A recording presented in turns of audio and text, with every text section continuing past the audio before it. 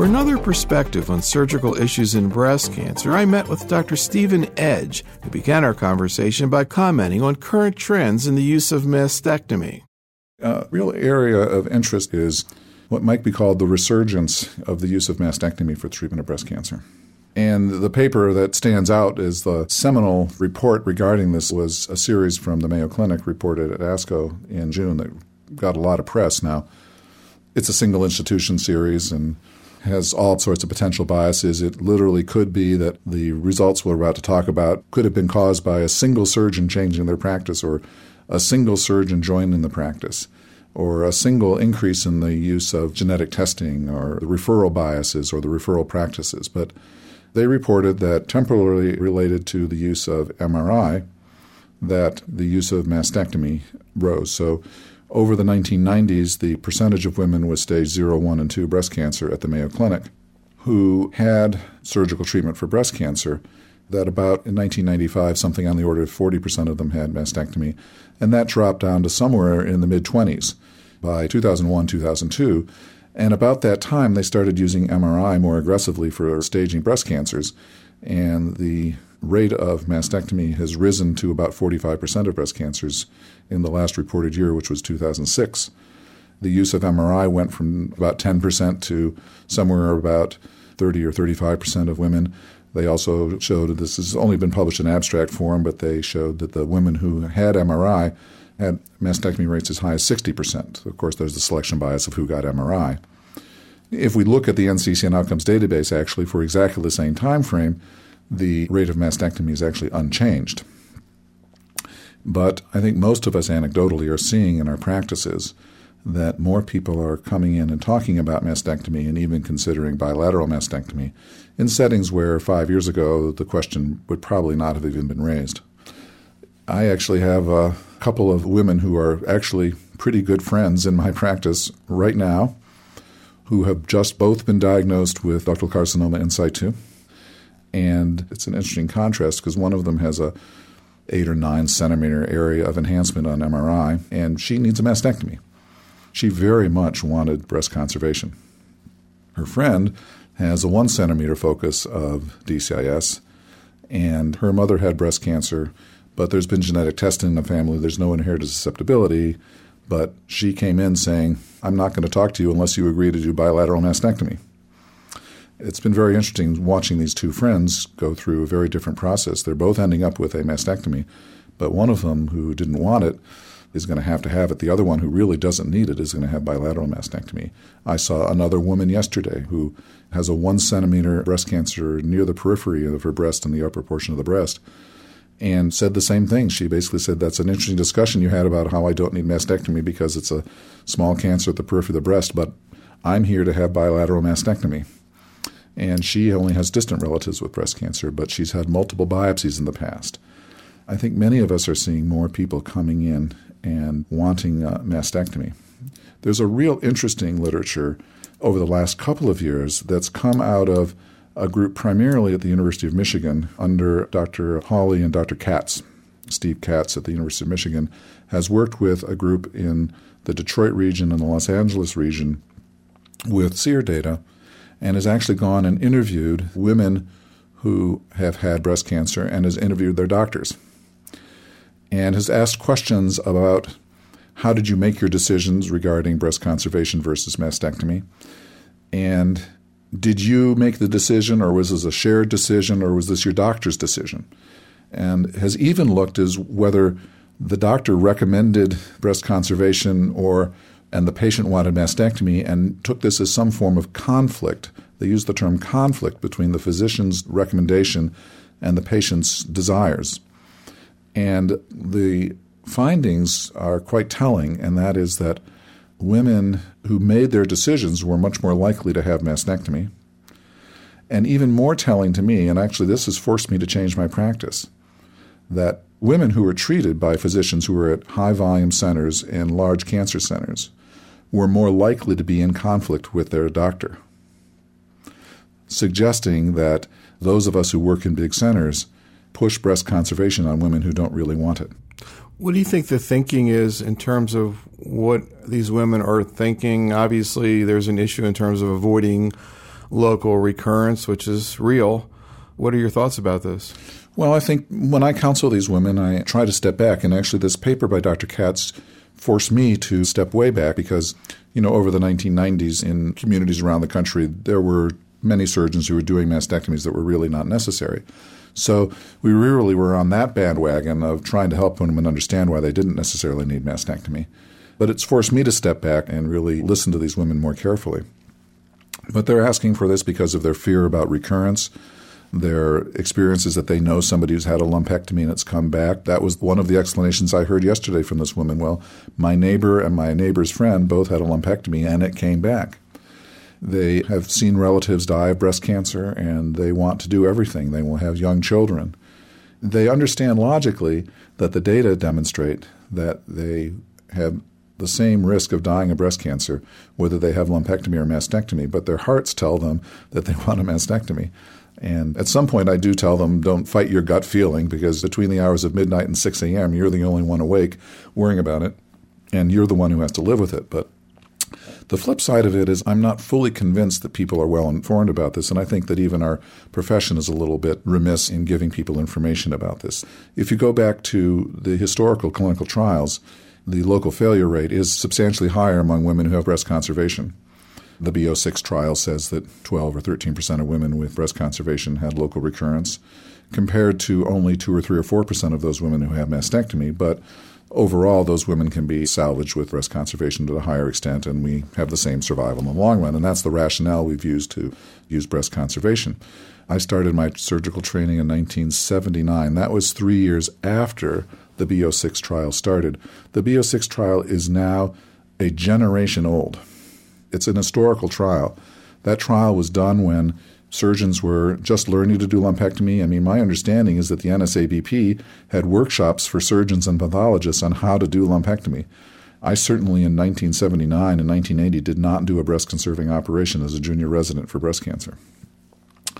That study was done prior to the use of systemic therapy in women with node-negative breast cancer. So it, of course, was the landmark trial, but it is now primarily of historical interest, and it doesn't really represent what we do for patients now. There are now large series of women who are treated with breast conservation who have local failure rates in the low single digits.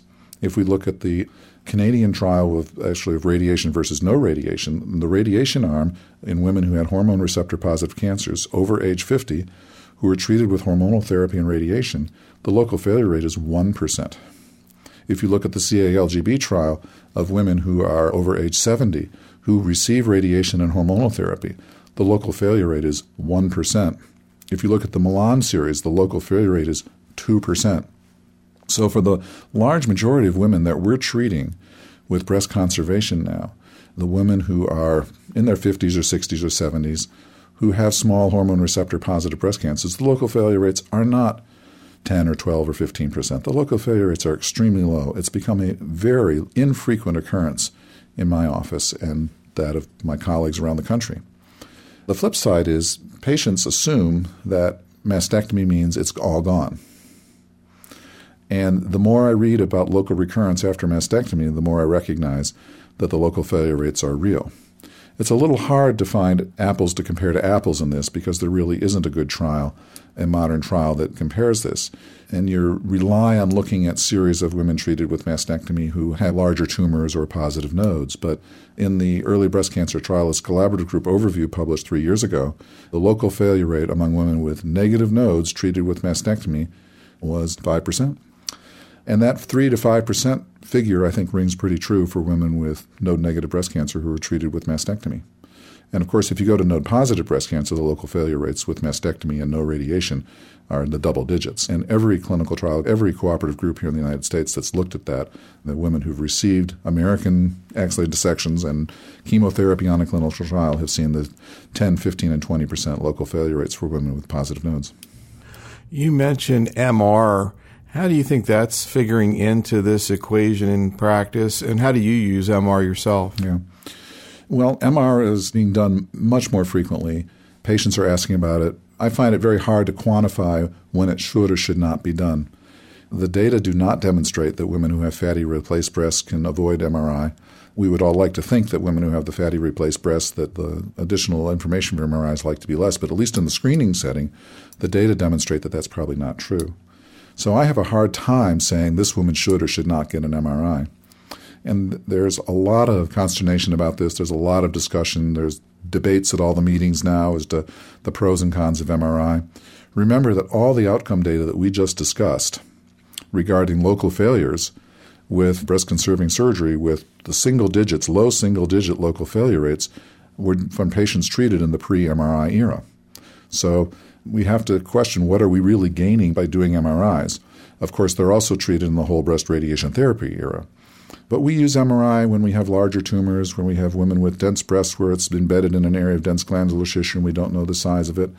And the problems are that we frequently find abnormalities that we then have to further evaluate. Biopsies, frequently we don't see the mammogram or ultrasound, and so we're forced to do MRI-guided biopsies, which are very tedious. It puts people through a lot of biopsies, and I think many of them get freaked out and say, well, it's just easier to do a mastectomy. And even though you try not to do the mastectomy on the basis of the MRI finding, it will push some women into mastectomy. What are some of the other local therapy issues that are being discussed right now at breast cancer surgical forums? Well, I think we're still talking a lot about the issue of completion axillary node dissection with micromets. Unfortunately, the large clinical trial that we were doing to try to address whether people needed a completion axillary dissection with positive sentinel nodes failed. In other words, we were unable to accrue enough patients into the ACOSOG Z11 trial.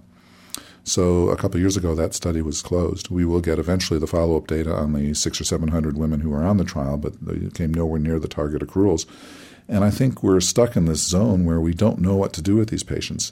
I'm seeing this a lot in my practice. I have 2 women recently in my practice who've had their surgery at other major centers and then are coming to Buffalo for a variety of reasons. Believe it or not, people actually move from California to Buffalo. And a woman who'd had neoadjuvant chemotherapy at a major center on the West Coast moved here, and she'd had a sentinel node biopsy at the time of her excision after neoadjuvant therapy. She'd had not a complete response in the breast. She had minimal disease in a single node, and the surgeon did not want to do the completion axillary node dissection. I believe their tumor board at this hospital recommended that they do it, but she hadn't had it done. She came here and asked our opinion when she moved to Buffalo. And I saw a patient yesterday with a very similar story. She'd had a 3-centimeter cancer, and the sentinel node had shown a small metastasis that was not recognized during surgery, and she's actually subsequently had to undergo mastectomy because of positive margins, yet they did not do the completion axillary node dissection. Now she's finished her mastectomy with reconstruction. She still had residual disease after her chemotherapy. She had the mastectomy after she finished the chemotherapy, had residual disease, came to Roswell Park to see the medical oncologist for an opinion who said, well, you should have a completion axillary node dissection. So I don't know what the right answer is. I'd like to believe we don't need to do it. We certainly can control the disease with radiation therapy. But I don't think we have any better data now than we had a few years ago on this. Both of these women I just talked about have already received, anthracycline, cyclophosphamide, and taxane. One of them has a hormone receptor negative, one has a hormone receptor positive tumor. The only difference it would make in their therapy actually is that if they had multiple nodes involved, they'd get radiation therapy after a mastectomy. But I don't think we have better data on this, and I think we're in a time when we really don't know what to do with these people. You mentioned the issue of sentinel node in patients getting neoadjuvant therapy. What are your thoughts in terms of the timing of sentinel node in those patients? There's a lot of controversy about that. Right. The data are conflicting. Sentinel node seems to identify the nodes that are involved, whether the sentinel node is done before or after surgery. The data supporting sentinel node prior to chemotherapy is actually quite scant. Every time I try to review that, you always come up with a series of 20 patients or 40 patients or 60 patients. And people simply rely on the theory that you're more likely to identify the people correctly, that they have positive nodes if you do it before surgery because they might have a response, and they theorize that if you have the response that you may incorrectly identify that they've had a complete response and when they actually have disease in the other lymph nodes. But it's all theory, and there's no strong data. The data on post-neoadjuvant chemotherapy sentinel node demonstrates that you identify the node most of the time, that you will find positive nodes in a fair number of people, and some of those people will have additional lymph nodes involved. The local failure rates really have not been reported in that, but the number of local failures you'll expect to see will be very low. There was just another large series published from Europe on post-neoadjuvant chemotherapy sentinel node demonstrating the same thing that was seen in the NSAB BP27 trial. So we really don't have an answer on the question. Maybe we should not be staging the nodes at all and just radiate the axilla. Anything else that's come out in terms of surgical management you want to comment on? The issue of intraoperative evaluation of sentinel nodes continues to fester here. We don't really know the best way to do this, and most people around the country are doing some form of intraoperative evaluation with either touch prep cytology or frozen section. And virtually every series has shown that you have a 20% false negative rate. And if you believe you should be going back to do axillary node dissection, then you have to go back and do the axillary node dissection.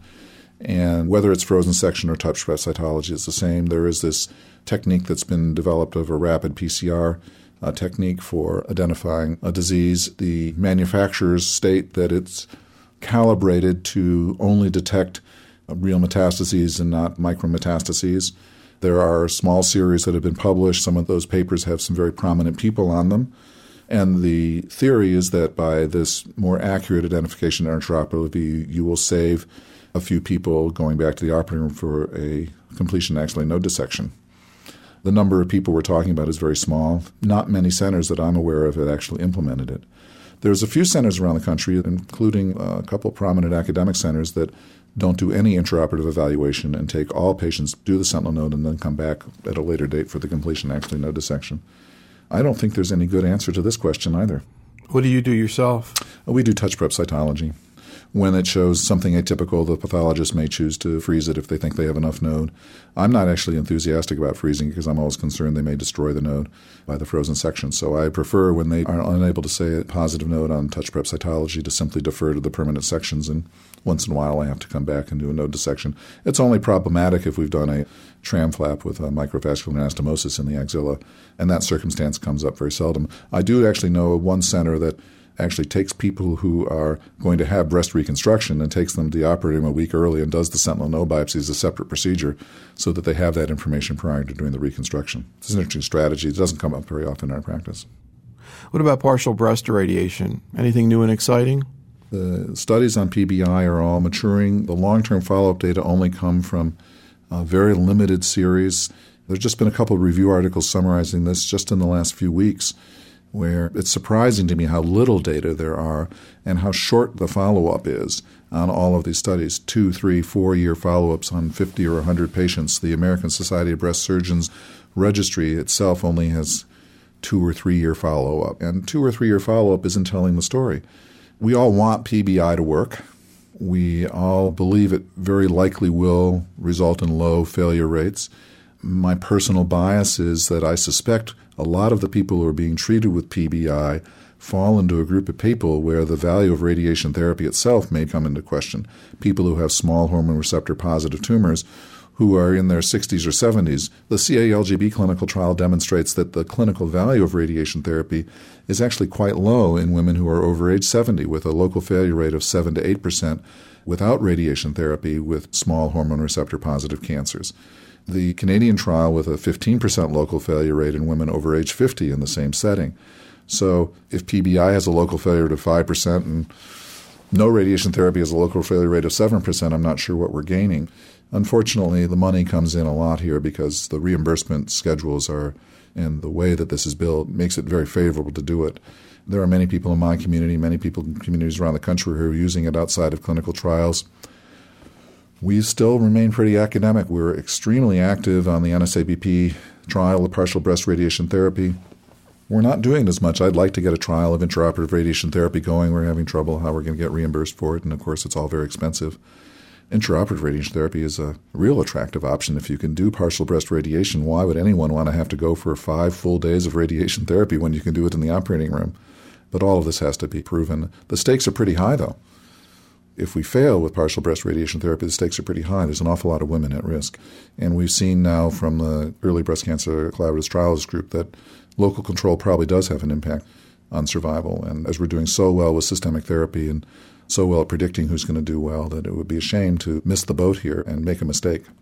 I'm curious, when you interact with surgeons, maybe giving talks or seeing patients with them, what are some of the common questions they ask you about breast cancer? I'm getting a lot of questions about sentinel node biopsy and DCIS, a lot of questions about reconstruction and mastectomy and radiation therapy.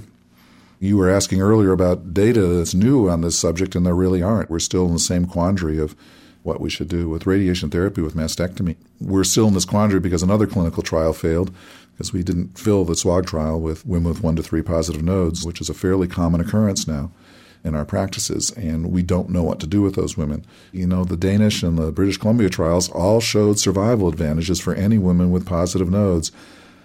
And I'm unwilling to criticize them because they didn't do the American axillary node dissection. So were I a young woman who had a real macromet in one node and I had a tumor for which I needed to have mastectomy, I'd go to the radiation oncologist.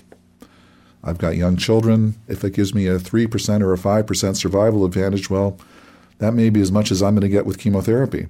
So, and then we know that may impact on the success of reconstruction. On the other hand, if a woman doesn't have immediate breast reconstruction, we know that most of those women will never go on to have reconstruction. We're in a quandary, and I think surgeons are in a quandary of what to do in that circumstance. What do you generally do? We take people and do reconstruction when we think the probability of positive nodes is low. With larger tumors or certainly locally advanced breast cancers, we simply do not do immediate breast reconstruction.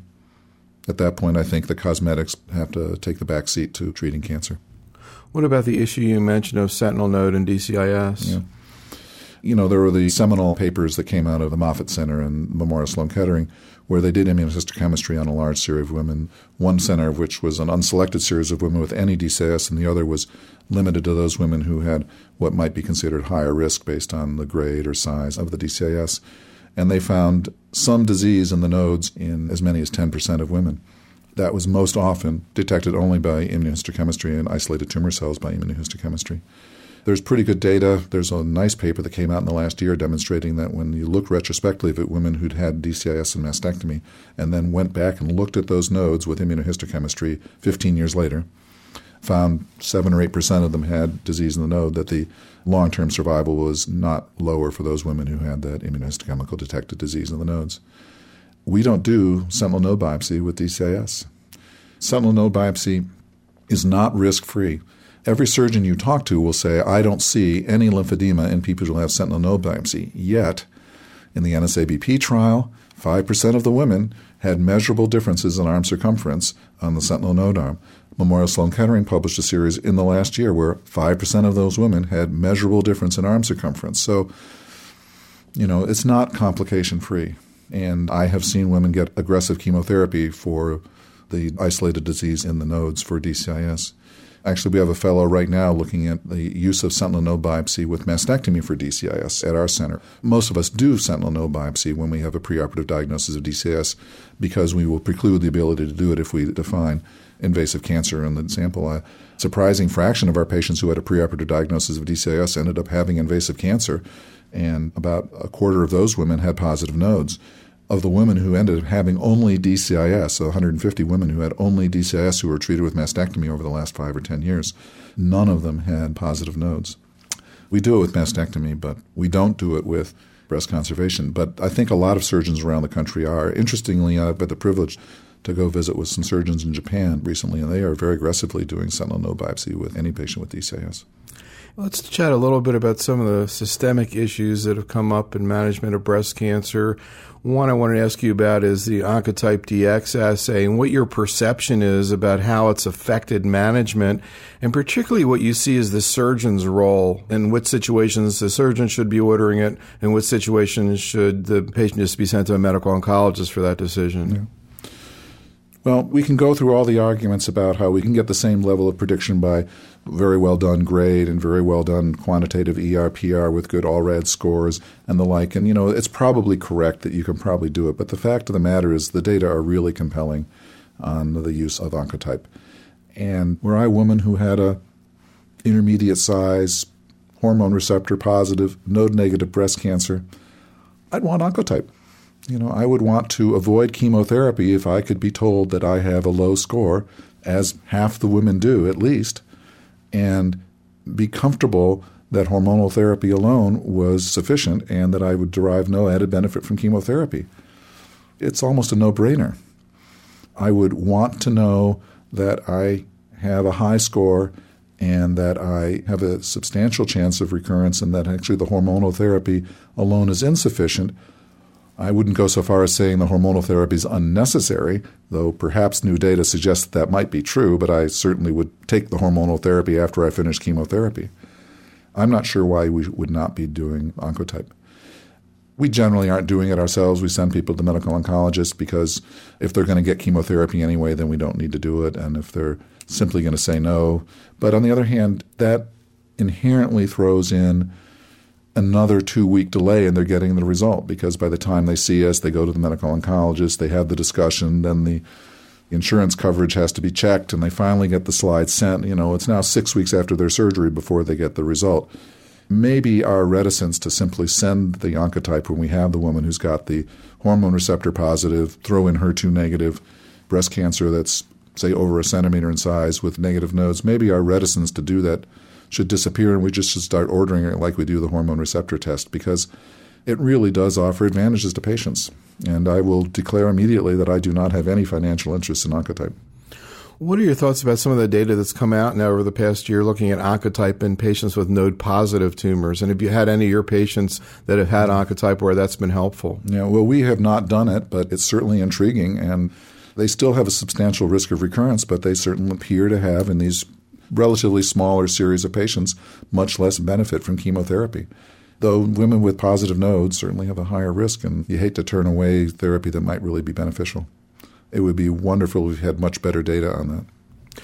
The other thing that's happened in terms of Oncotype that's been kind of interesting is now they've been reporting quantitative ER and HER2, and it really kind of leads into the whole question of ER and HER2 testing in general. What are your thoughts about this? There's a lot of concern that in many situations this isn't getting done right, so to speak. Going back to my internship, when you look at an hematocrit, you have to wonder that the first thing you do when you have potassium was 6.2 is ask whether somebody shook the tube of blood on the way to the lab. And you have to do the same thing now with hormone receptor assays and HER2 assays. You really have to be sure that they're being done in a quality lab, and you have to question a result that doesn't make sense. And both group at NCCN and a collaborative group between CAP and ASCO have carefully looked at this issue and developed standards for HER2 testing. Similar efforts are underway to define standards for hormone receptor testing. One doesn't have to look very far to see the population-wide effects of inaccurate hormone receptor testing, and I don't know all the specifics, but in Newfoundland and Labrador, hundreds of women had inaccurate hormone receptor testing, and apparently, and again, I don't know all the facts, but hundreds of women were either not given hormonal therapy or inappropriately treated with hormonal therapy for breast cancers, and we all have to be really concerned that many lives were lost because of that.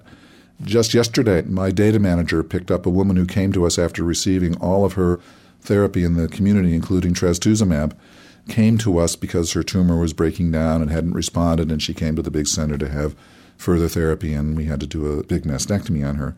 And I'm embarrassed that I didn't see this when it first came through, but our reading on the pathologist said that the HER2 was 2+, where it had been read as 3+ from the community laboratory.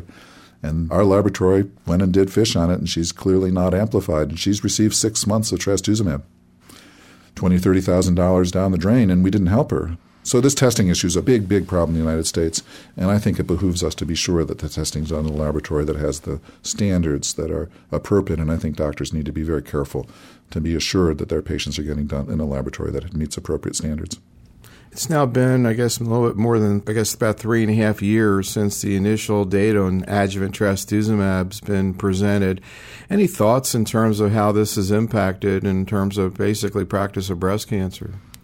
The data are so overwhelmingly compelling that it's wonderful. You take women who have very bad breast cancer and you give them substantial additional hope. It's been wonderful.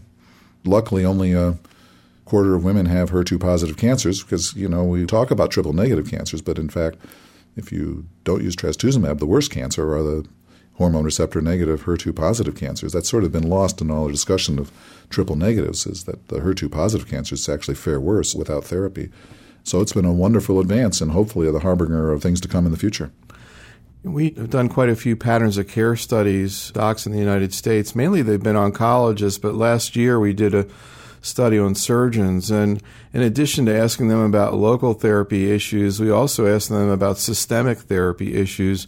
And I was actually very pleasantly surprised at the level of knowledge of general surgeons, not necessarily breast surgeons, but general surgeons in the United States about systemic issues. We gave them cases, asked them to tell us what they thought the recurrence rates were with and without different treatments, for example, and they were pretty well on target. The one area, though, that I was a little bit surprised of was there was a little bit, I would say, of a lack of appreciation of the long-term natural history of estrogen receptor positive cancer and the concept of how commonly recurrences are after 5 or even 10 years of diagnosis. Any comments about that whole arena? Well, I think we're all a little complacent about people who are 5 and 10 years out. Recurrences really do happen. Not that there's anything we should be doing to screen for those recurrences. We should certainly be quite attentive to the value of prolonged hormonal therapy for women who've taken tamoxifen for 5 years, which you're still seeing a lot of those women coming off tamoxifen now. The problem is, what should you be doing to screen these women? There's a lot of women out there. While certainly it is an issue, the numbers of women who have recurrences after 10 years is pretty small. But you certainly see it. I mean, we had a woman who's had a T1 breast cancer 15 years ago whose doctor did liver function tests for some reason. Her liver was full of tumor. And, of course, it was her original breast cancer. It's very disturbing. Breast cancer, it's not quite like melanoma, but it's there until you die of something else. You still have a risk of dying of breast cancer. I guess one issue that you referred to is whether or not these women should be started on aromatase inhibitor. We do know that it looks like that even 5 and 10 years down the line that these drugs still can affect recurrence rate. How do you approach that as you see women coming through your practice, particularly the women maybe who got tamoxifen and have been off it for a couple years or a few years? Right. Well, we've been fairly academic about it. The people who've been off it for a few years, we generally have not restarted on hormonal therapy. But we've been pretty aggressive about switching people to aromatase inhibitors after 5 years of tamoxifen. I always wonder whether we should do that with the 75 and 80-year-old women who had a T1A or T1B breast cancer, where you can even question the value of hormonal therapy to begin with. But for people who have more aggressive cancers, there's no reason why they should not continue hormonal therapy. Anything that you want to add to what you said today? I'd like to go back to the issue about the choice of mastectomy. I think this is something where surgeons need to do some introspection and need to see how they're presenting this to patients and how they are setting the stage for this discussion. Because while I did raise the question that perhaps we're misleading patients about the local failure issue, I think we have to be careful about it because I think surgeons do mislead patients about that. They tend to give the body language or the open language that mastectomy leads to much lower failure rates in the breast. On the other hand, we need to keep listening to our patients. And perhaps just having the discussion with our patients, surgeon to patient, isn't sufficient for decision support. There's a real interesting literature developing on the decision support. How do we help people come to the decisions with which they will be comfortable in the long term? A really nice paper published actually just 2 weeks ago here, early in January of 2009, on a decision support tool that's been used in the clinics at the Dartmouth clinics in New Hampshire, where patients receive educational materials and a video prior to meeting with the surgeon. It's a real interesting program because it's embedded in a preclinic screening system which even identifies psychologic distress. If they hit a certain score on a psychological distress profile, the nurses in the clinic and the doctors are alerted to this, and there are automatic referrals made to social service and psychology support even before the doctor sees the patient. But they've identified that patients who go through this may actually change their feelings about mastectomy, and they communicate this to the doctor. And not only do they have a few extra people who have mastectomy, but that the patients are generally more comfortable with their decisions in the long run. So I think we as surgeons and medical oncologists need to be introspective about how we're communicating to patients, and maybe we aren't the only people who should be communicating to patients. And maybe in our very busy days, and all of us breast surgeons are getting busier and busier and busier, maybe we need to be sure we're stepping back and really listening to our patients.